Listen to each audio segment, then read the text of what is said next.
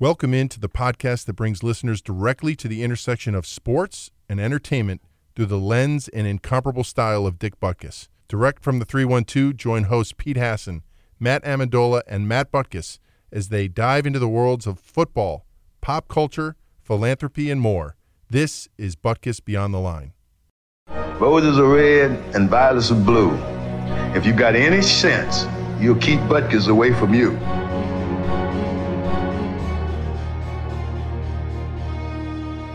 Welcome back to Butkus Beyond the Line. We have an intriguing guest today on Butkus Beyond the Line. Thrilled to have a former college and pro linebacker. He played college football at Stanford, spent some time with the Minnesota Vikings and the Detroit Lions. More importantly, though, he was the 2011 high school winner of the Butkus Award. I think you're going to be even more impressed with what he has to add on what he's doing currently with the Big Ten and a little bit about his time in high school. Noor Davis will join Butkus Beyond the Line, but first, the huddle. 989 on two, ready? Break. On two, ready? Break. Back here with my co-host Matt Amendola, and Matt Butkus. Guys, we're in that part of the season here in the NFL side of things. I mean, if you're a hockey fan, you got the playoffs going on. If you're a basketball fan, you got playoffs going on. But if you're a football guy, it's a little, but that time after the draft, there's maybe OTAs or mandatory stuff going on in teams. If you're a diehard, you're probably following some of that with your favorite team. But, we love the football action, the game action. And we've been just talking about the USFL. And you know what? It's back. The intriguing world of the USFL. It's back, everybody, since the 80s. What year was that they came out the last time? That was late 80s. They're going to look that up. But, I don't know. It's bringing back memories, right? Like, because what I love, they didn't change anything. You have teams like Birmingham, the Stallions. They look like the Stallions. Right. Like I remember Joe Cribbs was a part of the Birmingham Stallions and the Houston Gamblers. Jim Kelly and the Houston Gamblers and Herschel Walker and the New Jersey Generals. So for people my age, which is middle age. Was that the LA Express or is that a different league? I think it was. Steve Young. And they're not in. I don't think they're in this version of it. Playing all their games in Birmingham. If you've caught some of it, the drone footage, the communication from the sideline, I think what they're doing and what they're trying to attempt to bring to audiences is crucial for the NFL to learn from, because with technology, everybody wants a peek behind the curtain. And I think the USFL is giving them that with some rules changes. Yes, I mean, the USFL, it's back. And one of the biggest, most intriguing parts of that football world is the rule changes. The point situation, as far as having a 3-point option, that's going to put, coaches at a certain advantage that have, different techniques as far as clock management, and they're really trying to speed up the game and still create, the physical atmosphere for the players. Just to get this straight, as far as scoring opportunities, there's 3 ways a point after a touchdown can go. Okay, so the first, 1 point for a kick made from the ball snapped at the 15-yard line. The second option, 2 points for a scrimmage play from the 2-yard line that's successfully crossing the goal line. And 3 points for a scrimmage play from the 10-yard line successfully crossing the goal line. So 3 options. You can still be down by 18. And it's a 2-possession game. Wait, so there's no kicks? You have to run a play? No, you can kick or you can go for 3, Or 2. Or 2. I just pulled out my abacus and I'm still lost. Yeah, so you can be down 18 and in 2 snaps of the ball be back in the game. Good luck to the gamblers. Yeah. Oh, those gamblers. Right. I can't wait to see your game. Yeah, it's been a while. They're doing some new stuff too. I know there's NFTs tied in. They're doing exclusive content and perks for members, and they're doing things that leagues, all the leagues, NHL, NBA, everybody has to start to do, because the youth, the next generation, are not consuming sports the way you and I did, Dola and Butko, Right. and probably a lot of our listeners. They're just not. And, so every single league needs to take a look at how they're going to attract and engage fans. And I think the USFL is doing a wonderful job. And then, next year we have the XFL to look forward to. It's coming back in February 2023. I know Russ Brandon, who used to be with the Buffalo Bills back in my neck of the woods, he is the president. Infusion of money from Redbird Capital, which is Dwayne "The Rock" Johnson. that should be exciting. But I know, Matt, I mean, the first iteration, you and your dad were involved in some of that. Yeah, I remember sitting at my job and my dad called and he's like, "You want to be the defensive line coach?" And I'm like, "What?" He's like, "Vince McMahon called me and asked me if I wanted to coach the Chicago team." So he's like, "Let's go." It was cool. That is cool. And I know that unlike the USFL, I think the XFL did strike a development deal. I think the USFL has some ties and the NFL is doing some things, but the XFL for sure, they announced an exclusive partnership with them and the Alumni Academy. And what they're trying to do is identify the next best players in football and offer opportunities for those guys. So these aren't necessarily like you would think for the NHL or baseball where they have their minor leagues and the D League or the G League now for the NBA.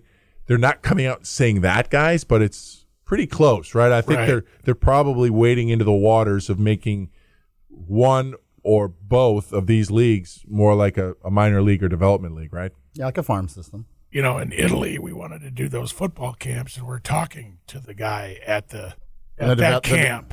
Okay. So if you don't, or the XFL guys don't make it in the NFL, if you don't make it in the XFL, we want to talk to them about maybe going over to Italy, stay in shape. Yeah, because, I mean, you know, they had the European League at one point. I mean, there's, you know, I think that the NFL is probably trying to address. NFL Europe. They're trying to address the global scale of it. But having a feeder system, I mean, you know, you get enough at the college level, but if you're going to keep this thing going 365 and you're going to have these other leagues, you need more football players, but you also need to find ways to develop guys. And so where do you think it'd go? You know, they're having games in Mexico and London. You think they want to worldwide one day? Absolutely. You know, I mean, I think every sports league wants to hit, you know, China and India and the larger population sites. It's the only way to go and grow.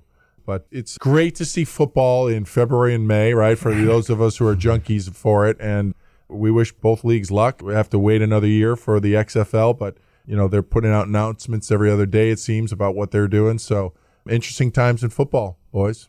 We're going to come back with Noor Davis, and if you're not familiar with him, stay tuned because he's an impressive individual, and you're going to love hearing what he has to say.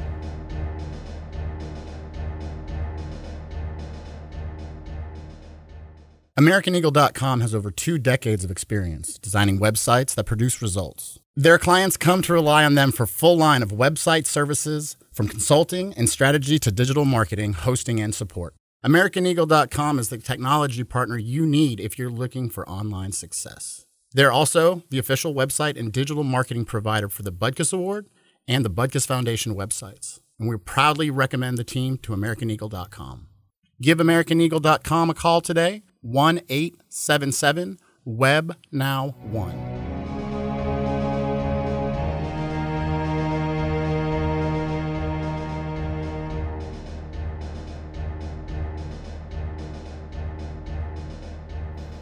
Welcome back into Butkus Beyond the Line. As we told you in the opening, this is a very intriguing guest for us. A guy that maybe isn't a household name to a lot of football fans, but maybe not for what he accomplished on the field, which was plenty.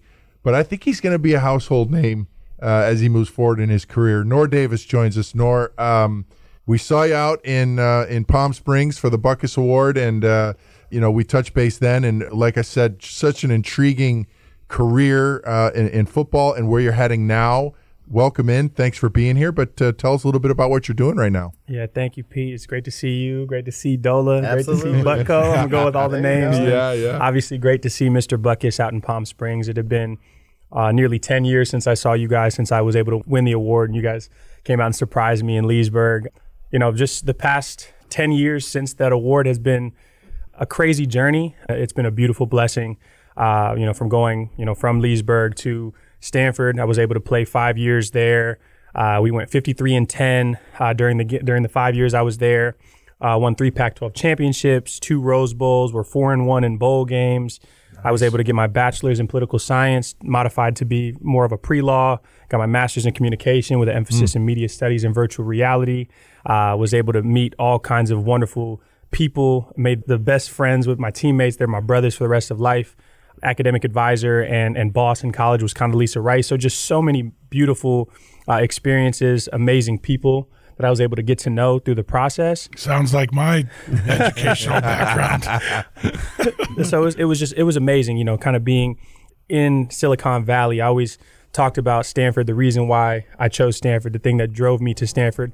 I always talk about the 4 A's, the combination of academics, athletics, area, and alumni. I mean, there's just so many opportunities in the area. Yeah. The people that you get connected to, from billionaire tech entrepreneurs and, you know, startup creators to, you know, C-suite executives to politicians. We had, you know, Cory Booker would come to practice.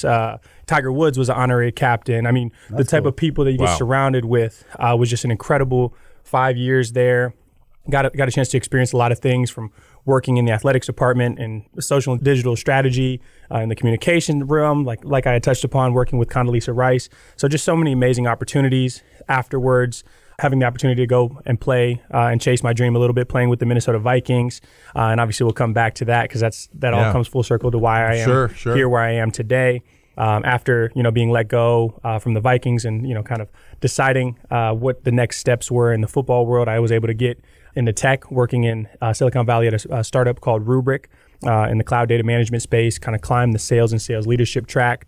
I always told my mom, you know, football is a big part of who I am, but it's not who I am. Yeah, right. And so I always I pride myself in, you know, being, you know, so much more than just a football player. And so applying all the rules and things that I learned in the intangibles from football in the corporate world, and was able to climb in the business world. Got an opportunity to work with the Detroit Lions shortly after that. So I worked in tech for about 2 years, worked a year with the Detroit Lions in the front office doing scouting and player personnel and working underneath the GM.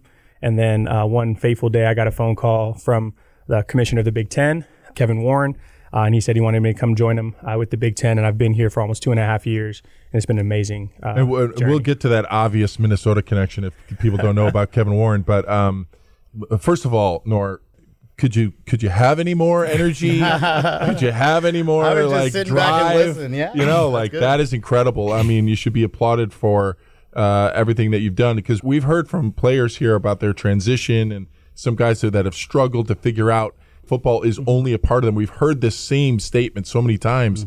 You know, football is part of me, but it's not all who I am. Probably a lot of people don't know. You're a 2011 high school Butkus Award winner, right? Correct.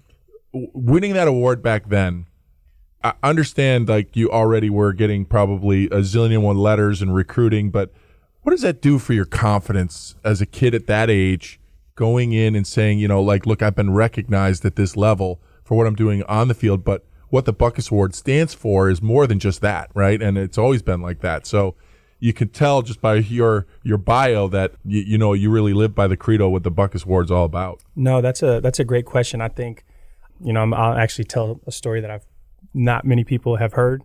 So going into my junior year of high school, I had gotten my first scholarship offer from UCF, and that was the first school. People always ask, because I grew up in Gator country, you know, where would you have gone? How did you go to Stanford? Why didn't you, you know, go to Florida? Why didn't you go to Miami, Florida State, the big ones? Honestly, if I would have stayed in state, I would have gone to UCF. I had all the other offers, but UCF was the first school and program that believed in me before I believed in myself. Wow. And so, you know, I had an offer going into my junior year, but I didn't really believe that it was a real offer. You know, it seemed, you know, George O'Leary was the coach at UCF. He offered me. David Kelly was my recruiting coach. And I just, part of me didn't really believe that it was real. I didn't see it in writing. Sure. So as a 15-year-old, I didn't believe it to be true. And so I went into my junior year, had a standout junior year. That's kind of what put me on the map. But it still didn't become real, because I went to a very, for lack of a better word, political high school. And you guys can kind of get my drift of what I'm saying by that. Growing up in the South, there's a lot of politics involved. And so, for example, you know, I'm winning, you know, all conference and all these honors prior to the all states, all Americans, and all the rankings come out. And another linebacker on my team was given defensive player of the year for my high school team.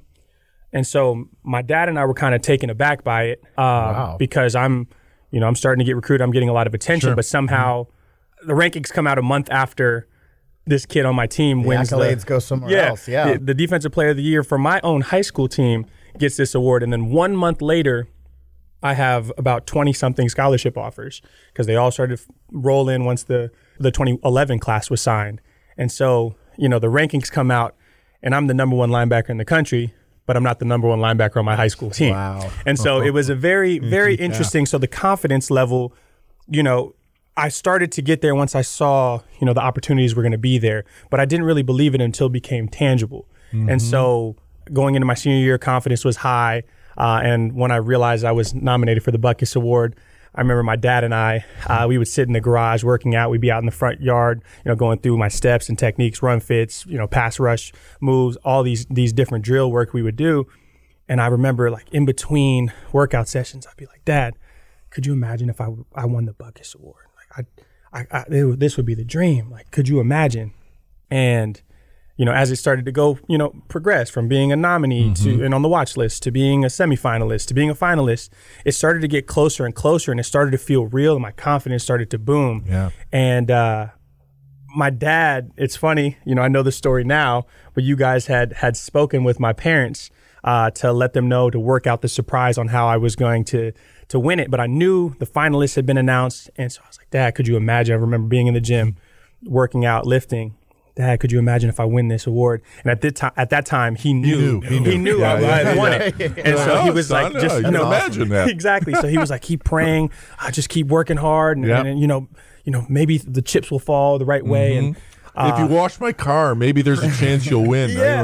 You never know. And so I remember, vividly one day. I think if I'm not mistaken, it was December 4th, 2011, and I remember putting on some sweats getting ready for school, and my dad just was like, don't wear sweats today. I remember thinking, why? So I just put on a t-shirt and some jeans, didn't really think anything of it. And then, coming from my last period class, I walked in, we sat down, they started talking about the Butkus Award, and then boom, all of a sudden doors swing open and Mr. Butkus hopped out of the closet. It's one of the coolest, surprises awesome. I've ever seen. And if you go back and look at that film, I have some teammates in that video that were jaw dropped. I had a teammate who was digging in his nose when it happened. If you freeze frame that, we got to do a film breakdown. It was one of the funniest clips, just the surprise. And I remember looking at my face, and I had known what had happened. And so everybody else was shocked, but I was just smiling and just tying it all back in. It was transcendent in my confidence, in my internal belief of things that you set out to do in your life, you can achieve. My mom always used to talk to me and still talks to me about the law of attraction and how you can manifest the things that you want to achieve in your life by just talking about it, putting into the world and putting the work in, and then letting, God and the energy come back to you. And so, this award truly was a blessing. Reiterate that all the time. It sits underneath my TV in my living room. And so it's one of those things where it's changed my life in so many positive ways. Well, we hear it a lot with the winners, but that is a really special story. And, it should be an inspiration to a lot of people because, these types of things are hard work, right? You put in the effort. You're going to face challenges and adversity all the time, whether it's in your current situation or you move on into your career. There's always going to be something. And, to put in the work, be rewarded for it, but see that as just a launching point and not the end. That's really crucial. Tell us a little bit about your years at Stanford, and it's such an intriguing thing. You told us a little bit off the air about a lot of what goes into being a student there. We were joking about USC. Maybe there was a chance you were going to go there, but I mean, the standards set, both schools really, but Stanford obviously on an educational level is set apart. I'm guessing your parents were really driving a lot of that. Yeah, no, that's you hit the nail on the head. Dad molded me.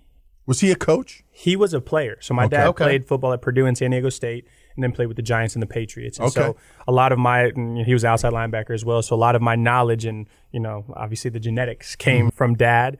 And he molded me as a player, as a man, as a person. And obviously he was very strong on me, in terms of the way I carried myself, the way I articulate, the way I present, but also obviously in the classroom. But the Stanford, we give all that to Mom. Mom was on my butt when it came to, what I did in the classroom, what I did, out of the classroom as a person.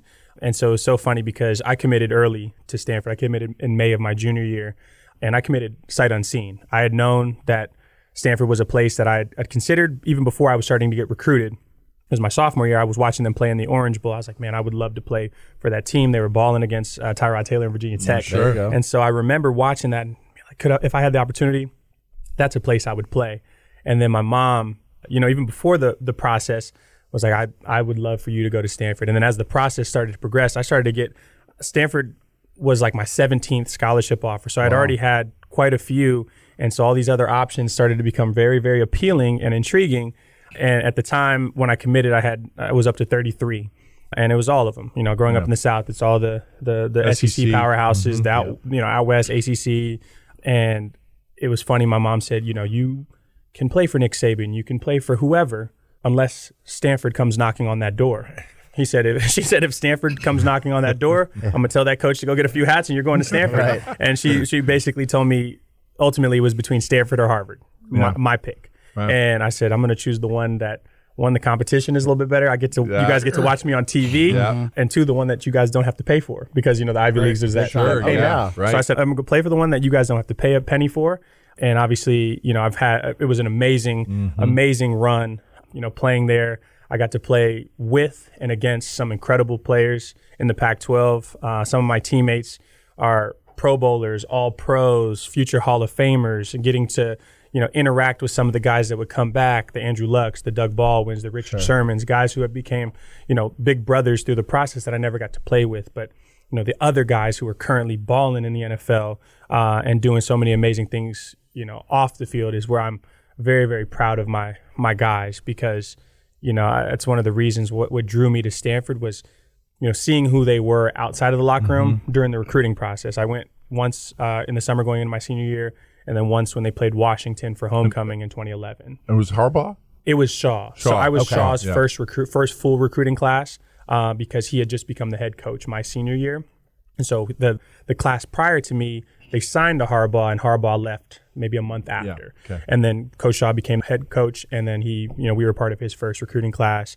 We had a lot of very top prospects, and they were really, really hard on us because we were dubbed the best recruiting class Stanford ever had. Wow. And I think we lived up to our bill. We have a lot of guys who are still playing in the NFL. We won a lot of championships, a lot of games. And so Rose Bowls. We played in a lot of Rose Bowls. 3 of our 5 years we were in Rose Bowls. So you're like 52 and 10?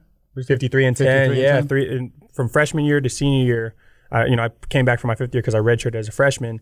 We played in my freshman, sophomore, and senior year. I've never played in the Rose Bowl. I've always wanted to. How was that? It was incredible. I mean, just the things that the Rose Bowl does in terms of the things for the student athletes, the things for the coaches, the experience that they build in behind the scenes is incredible. And then you walk out, on the field in front of 94,000 people with this. I mean, with the great. It's beautiful with the mountain. It's like a scenic view. It's almost movie like. And so we had a very a great competitive game my first year against Wisconsin. We won that. Lost to Michigan State my sophomore year on a 4th down stop. A very legendary play. It's a tough loss in our eyes, obviously. And then my senior year, we beat Iowa in a pretty convincing fashion, and that one was the most fun because sending your seniors, sending your 5th years out when we were up 35-0 at halftime. I mean, that was fun, and so that was probably the best McCaffrey day. Was that was the McCaffrey? Or he went off Rose Bowl records. I mean, I was even on. I'm a defensive player, and I was on the punt return that he ran back for a touchdown. So you get to be a part of touchdowns. Sure. And, I mean, it was a very fun. That was a very fun. Betting is fairly ubiquitous now. I was betting on Stanford in that game. I was very happy at halftime. You should be. I was very happy at halftime of that game. But I know you mentioned sports technology.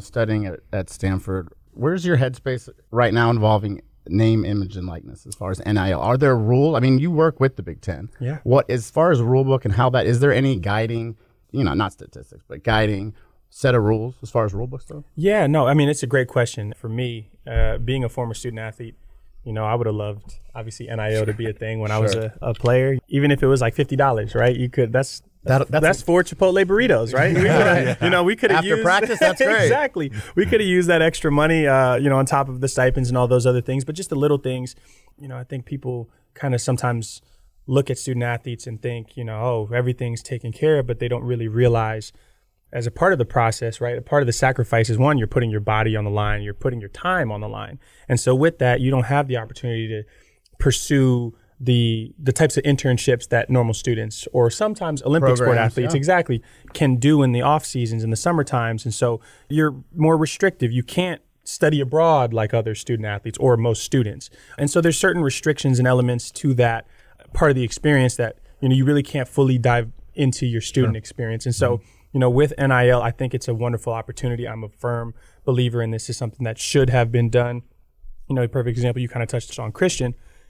I mean, Christian, his face is all over billboards. His last year was the year after he was the runner-up in the Heisman.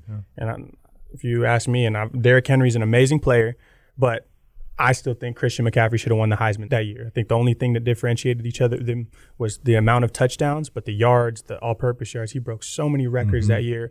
I still will stand on the table and think Christian, this is from a biased and unbiased perspective because he's a phenomenal human being. But, his face was everywhere, all over billboards, all over, restaurants and TVs, commercials, and he didn't get one penny for that.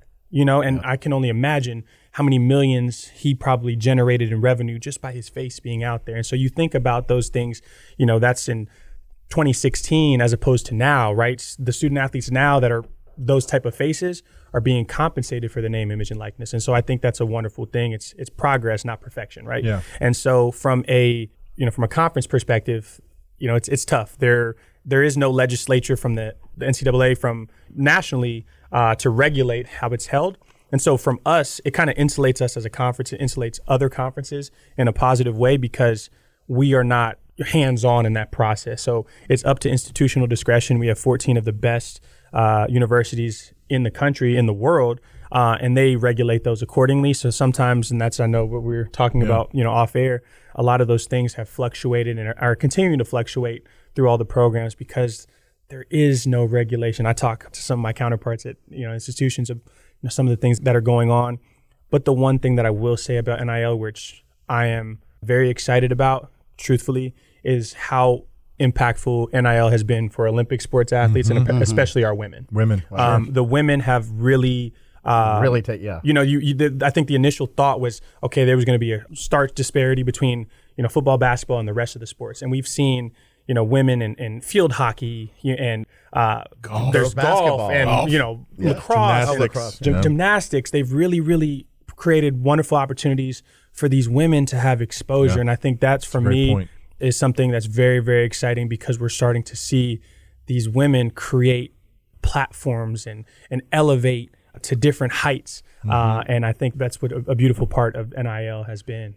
We put a little bit of the cart before the horse, so I want to just back up a second in that you playing in the NFL, you touched on going to Silicon Valley and Rubric, but you landed here in beautiful Chicago area at the head offices of the Big Ten. First fellow, first of all, explain a little bit about what this fellow position is, and then a little bit how you got to the Big Ten and why this is your track now. Yeah, so when I was with the Vikings, I was so critically focused on doing everything in my power to make the team. Everything that I could do to just, treat people well in the hallways, be quiet, and just go about as an undrafted rookie, I just wanted to earn the respect of my teammates, of the vets. That's all I really cared about. That will come from the coaches, but as long as I establish a respect and rapport with my peers, that's all that mattered. And so what I really did is I just put my head down and grinded. I didn't say much. I just hit and worked and studied and just put everything that I could into the experience. And through that, I've had 2 conversations with a guy who happened to be the chief operating officer at the time of the name of Kevin Warren. And so I had maybe 2 conversations with him while just in passing in the hallway, in the locker room, just kind of introduced myself, got a chance to get to know him very briefly, and then just went about my work. Didn't think anything of it until, like I said, there's angels that come into your life. Mr. Butkus is one of those angels, right? And there's very few angels that come into your life that change and bless you in ways beyond belief. You don't see it in the moment, but what those relationships and what those things can do and set you up for in the future are beautiful. And so one day, I'm on the team in 2017 and 2019, almost 2.5 years later, I was literally getting up from my desk, walking to the bathroom, and all of a sudden my phone rang. and it was Kevin Warren. I said, what is Kevin calling me about? And I stepped out. Did I leave something at the Vikings? I said, what is going on? I haven't talked to him in a while. And so he just said, hey, I just was named commissioner of the Big Ten, and I want you to come join me. And it was one of those, just as fate might have it, blessings. He said, I'll give you a week to think about it. I said, Kevin, I don't need a week. At that time, it was Mr. Warren. Now I've gotten a chance to get to know him. It was Kevin. I said, Mr. Warren, I don't need a week. It's done. And so it was just a wonderful opportunity. And basically what it has become, I'm the first fellow in the history of the conference, 126 years of the conference. And it's basically, he created this platform, and we're going to have iterations after me as I move into another role with the conference as well. But basically, he wanted to create opportunities for people of marginalized communities to have access and exposure into college athletics, and from the top down, not necessarily an intern, but working with the head guy, with the CEO, with the commissioner. Exactly. I'm working with the executives and assisting him in all strategic projects. And I work in a multitude of other operations. So football administration, events and operations. I manage some Olympic sports for the conference, diversity, equity, and inclusion, and a litany of other departments and other workflows. But primary role that I have is working in the commissioner's office and assisting him in any and all strategic opportunities. And so it's an amazing thing. And the next iterations after me, he wants to create opportunities for other people of marginalized communities, whether that's people of color, whether that's women, whether that's those groups that you don't really see in college athletics as much. And it's been an amazing almost 2.5 years of a journey. I'm fortunate to work with a man who has an MBA and a law degree. I'd always dreamed of, part of the thing with my mom, of ever since I was in high school, since I was 13 years old, I always wanted to go to law school. And, fortunately I had a boss. I have a boss who is a lawyer, and he understands it, and he has never, not allowed me to chase my dreams. And so I am at Loyola Chicago Law School, doing that part-time in a weekend JD program while I work, and just constantly trying to evolve and improve. I live by a tagline of two taglines. One is 1% better every day. If I can be 1% better today than I was yesterday, I'm doing something right. And then the other is, instead of proving other people wrong, I live by PYR, which is prove yourself right. Oh, nice. Love that. Absolutely. And I need your time management schedule. Whatever you're using. You're putting a lot of stuff in his I need whatever Noor's time management schedule is, because I'm tired just listening to what you're scratching. I'm trying to figure out how I would do all that, but that's just so impressive. That's juggling a lot. Yeah, it is. It is. What do you see as the next big challenge? Maybe some of you're working on some special projects. The Big Ten is just so prestigious. The institutions there that are almost synonymous with college sports, specifically college football, with, everybody knows in our audience, Michigan and Indiana and Northwestern and Michigan State. But are there outside of NIL? Well, of course, Illinois, yeah. Outside of NIL, I mean, where is the conference heading? I mean, are there some key things that you guys are working on that you can clue us in on? Yeah, I think, I'm very fortunate. I've had a lot of leaders in my life. I've been around a lot of coaches and, high, profile people, thankfully. But in terms of leadership, other than my father, Commissioner Warren is probably the best leader I've ever been around, because he leads in the way that my dad, was, and in the same way that I've always envisioned as a leader, in servant leadership and putting people first and putting experiences first. And so, one of the things that he did when we first came in together in 2020, he established a mental health cabinet to put a primary focus on, the mental health of our student athletes, providing them resources. We gave the COM app to all student athletes, all administrators and coaches, all 14 schools. Yep. That often goes totally unnoticed. Right. People are unaware of the stresses and how to manage that, and you would know. Hearing your schedule both in college and now, you would know the stresses. Absolutely. And then, on top of that, we launched voter registration initiatives to get student athletes registered to vote and operate with their civic duties. We created so many other components. We're, getting to financial literacy and just doing so many different things for the student athletes. And one of the big things that we did stemming from the murder of George Floyd, we created the initial time, it was called the Anti-Hate and Anti-Racism Coalition, which was comprised of our conference, some conference members, and then student athletes and coaches, administrators from all 14 schools, so we can basically come together and discuss, the difficult things and things that we want to stand up against. And then we wanted to change it to instead of what we're against, what are we about? And we changed and modified the name to the Equality Coalition. And we created this campaign called the United as One.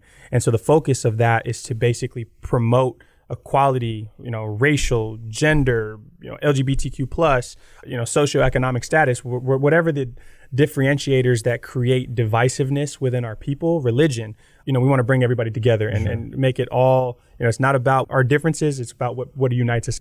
And so as a part of that Equality Coalition, one of the biggest things that we're so excited about is in July, we're actually doing a trip to Selma, where we are going to recreate the walk, the Bloody Sunday walk across the Edmund Pettus Bridge. Yeah. We're taking student athletes, coaches, administrators, and where it's very exciting is it basically transcended not just from our conference, but as a part of, and this is another iteration to your question, of what big things are coming about. We formed the alliance with the ACC and the Pac-12. And so we're going to have student athletes and coaches, administrators from the ACC and the Pac-12 joining us on this trip, where it will just be a field trip, for lack of better words, but an immersive experience into what happened, 60 plus years ago, and the significance of it. Exactly. Yeah. And allowing, student athletes to have experiences that they might not ever have in life. And I think that's why I'm very excited, working for a visionary leader like Commissioner Warren, is he allows, myself, other people who have been close to those student athletes' experiences, I'm only 5 years removed from it, to be able to talk to, what we would have liked to see, what we would have liked to do, and then also allowing myself and others to have direct communication with the student athletes, to talk about the initiatives, talk about the things that are important to them, and how we as a conference can really improve their livelihoods and their experiences. Incredible. Great stuff.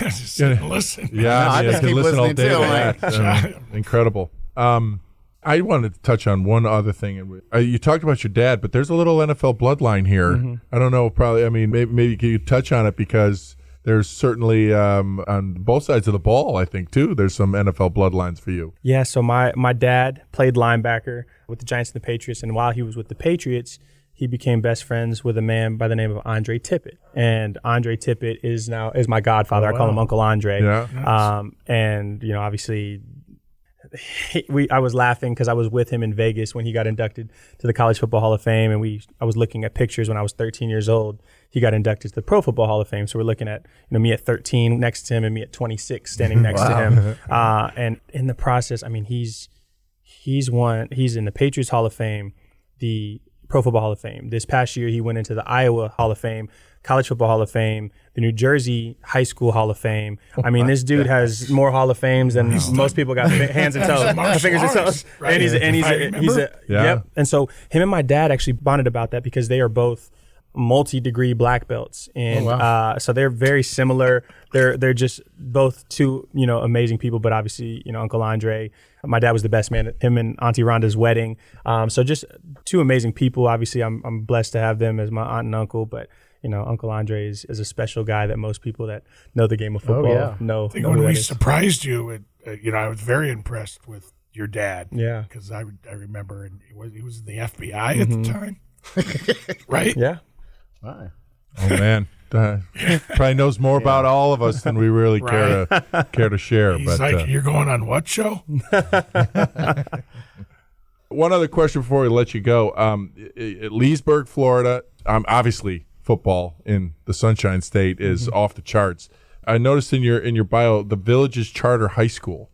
Now, when I hear about the Villages, it's a retirement community. How'd they get a high school? So they have a high school. It's a charter high school. And initially, and I'm gonna try to say this without getting emotional. My freshman year, when I was going to high school, my mom, like we talked about, was the importance of academics. And the Villages was an A-rated school, but the school that I ended up going to, Leesburg, I went there my senior year. It was a D-rated school at the time. And so my mom, like I said, is always academics first. And so what she wanted to do was to send me and my little brother. My little brother's 8.5 years younger than me. He's a senior at IMG High School right now, and he's deciding where he's going to college in the next week. So I'm excited for him and excited for that journey. But in order to go to the Villages, it's a charter school. It's not a private school. But in order to go, you have to have a parent that works in that county. And so my mom, I'm trying not to get emotional, but my mom sacrificed for us.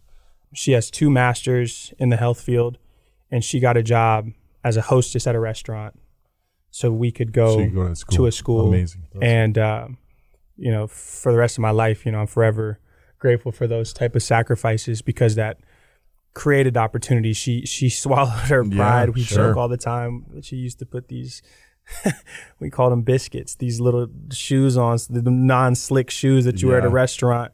And she went in to just put those master's degrees in her back pocket. Yeah, to do this for you guys. To give her kids a better life. And well, now we know why she got to select your college. Yeah, exactly. She could do anything at that point. She got it. But you know, those type of sacrifices have made me the person that I am, and I'm forever grateful. And I will always have forever love for my mom for the sacrifices that she made for me and my little brother to be able to go to that school. And yes, it is in a retirement community, so it was very interesting. But speaking transparently, I've never really shared this other than, you know, to people I know. I went to that school and I dealt with a lot of. I kind of talked about politics early on, but we'll just call it like it is. A lot of racial issues, and you know, growing up as a biracial kid in the South, it comes with a lot of different things, and there was a lot of issues from a racial perspective at that school. Perfect example: I wasn't allowed to play quarterback because I was black, and you know, they kept, you know. And remind people what year this was. This is 2008 This isn't to 1960s. This isn't the 70s. This is 10 years ago. This is 10 years ago. And so, you know, those type of politics, I mean, I truly believe, you know, and I'm glad I'm sitting with you because I'm sitting with people that, you know, gave me the award that basically said you're the best linebacker in the country. But if you ask my father, anybody that knows how I played quarterback, I was always a better quarterback than I was a linebacker. Wow. And I was just never given the opportunity because of what I looked like. Yeah. And so a culmination of multiple other things, you know, from the coaches saying, you know, I had a coach tell me, and I'll talk like it is. That's all. The only way I know how to operate is by truth. That's what this podcast is about. I had a coach tell me my sophomore year to my dad, told my dad that we don't think Noor could be a good enough linebacker for us at this school. And I said all these different things, but don't tell your son because we don't want him to feel like we don't believe in him anymore. My dad said, of course I'm going to tell my son because it sounds like you don't believe in him. And so that was like motivation and fuel to the fire every single day of like, I got to, not only am I proving myself right, I'm doing something, you know, bigger than myself. And at that time, they had never had a Division I recruit in the entire school's history, let alone what I became was an All-American and a Butkus Award winner. And so you tell me that I'm not we don't think I'm good enough to be a linebacker on this team, but yet I'm good enough to win the award. You know, that's the best linebacker in the country. And get many accolades. Exactly. Yeah. And so those were one of the things that was a culmination of other things that I ended up dealing with. And then going into my senior year of high school, I ended up transferring to Leesburg and had an amazing experience there with a lot of different people from all different walks of life. Went to a very diverse school, diverse team. Coach Randy Trivers, who's actually now the head coach of Gonzaga High School in D.C., we were just talking about the USC spring game, coached Caleb Williams. And so just, you know, I ended up having a wonderful senior year, culminated in a strong fashion, played in a lot of people, if you ever look back at some of the articles, they thought I made that change to play up in a more competitive division, but it was never about competition. It was always about the way they treated me and my family through the process. And so once again, you know, these type of sacrifices, my mom, you know, making that move allowed my mom to not have to, you know, do the sacrifice she made. She did that temporarily, and then she ended up running her own like health nutrition management company in the villages. And so she sacrificed for our, you know, a little bit of our first year to then she could set herself up for doing something that was more up her alley. But you know, that's kind of how it all comes full circle. I'll tell you, if they're going to listen to this podcast, they should be congratulated because they raised quite a son. They should be proud.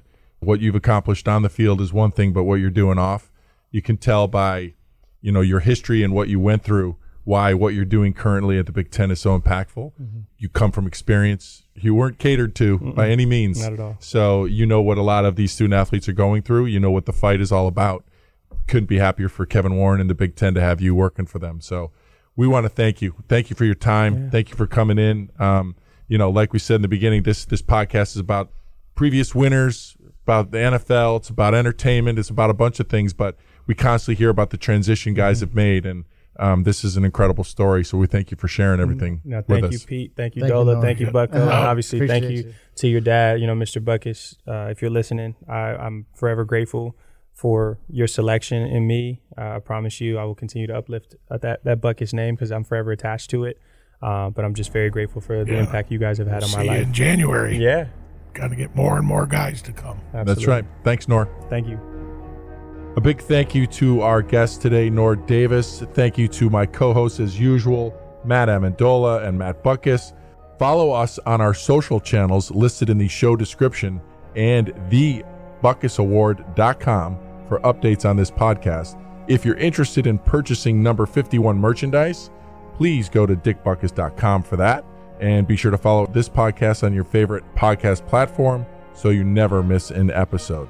This podcast is brought to you by AmericanEagle.com Studios. I'm Pete Hassan, and we'll catch you on the next episode.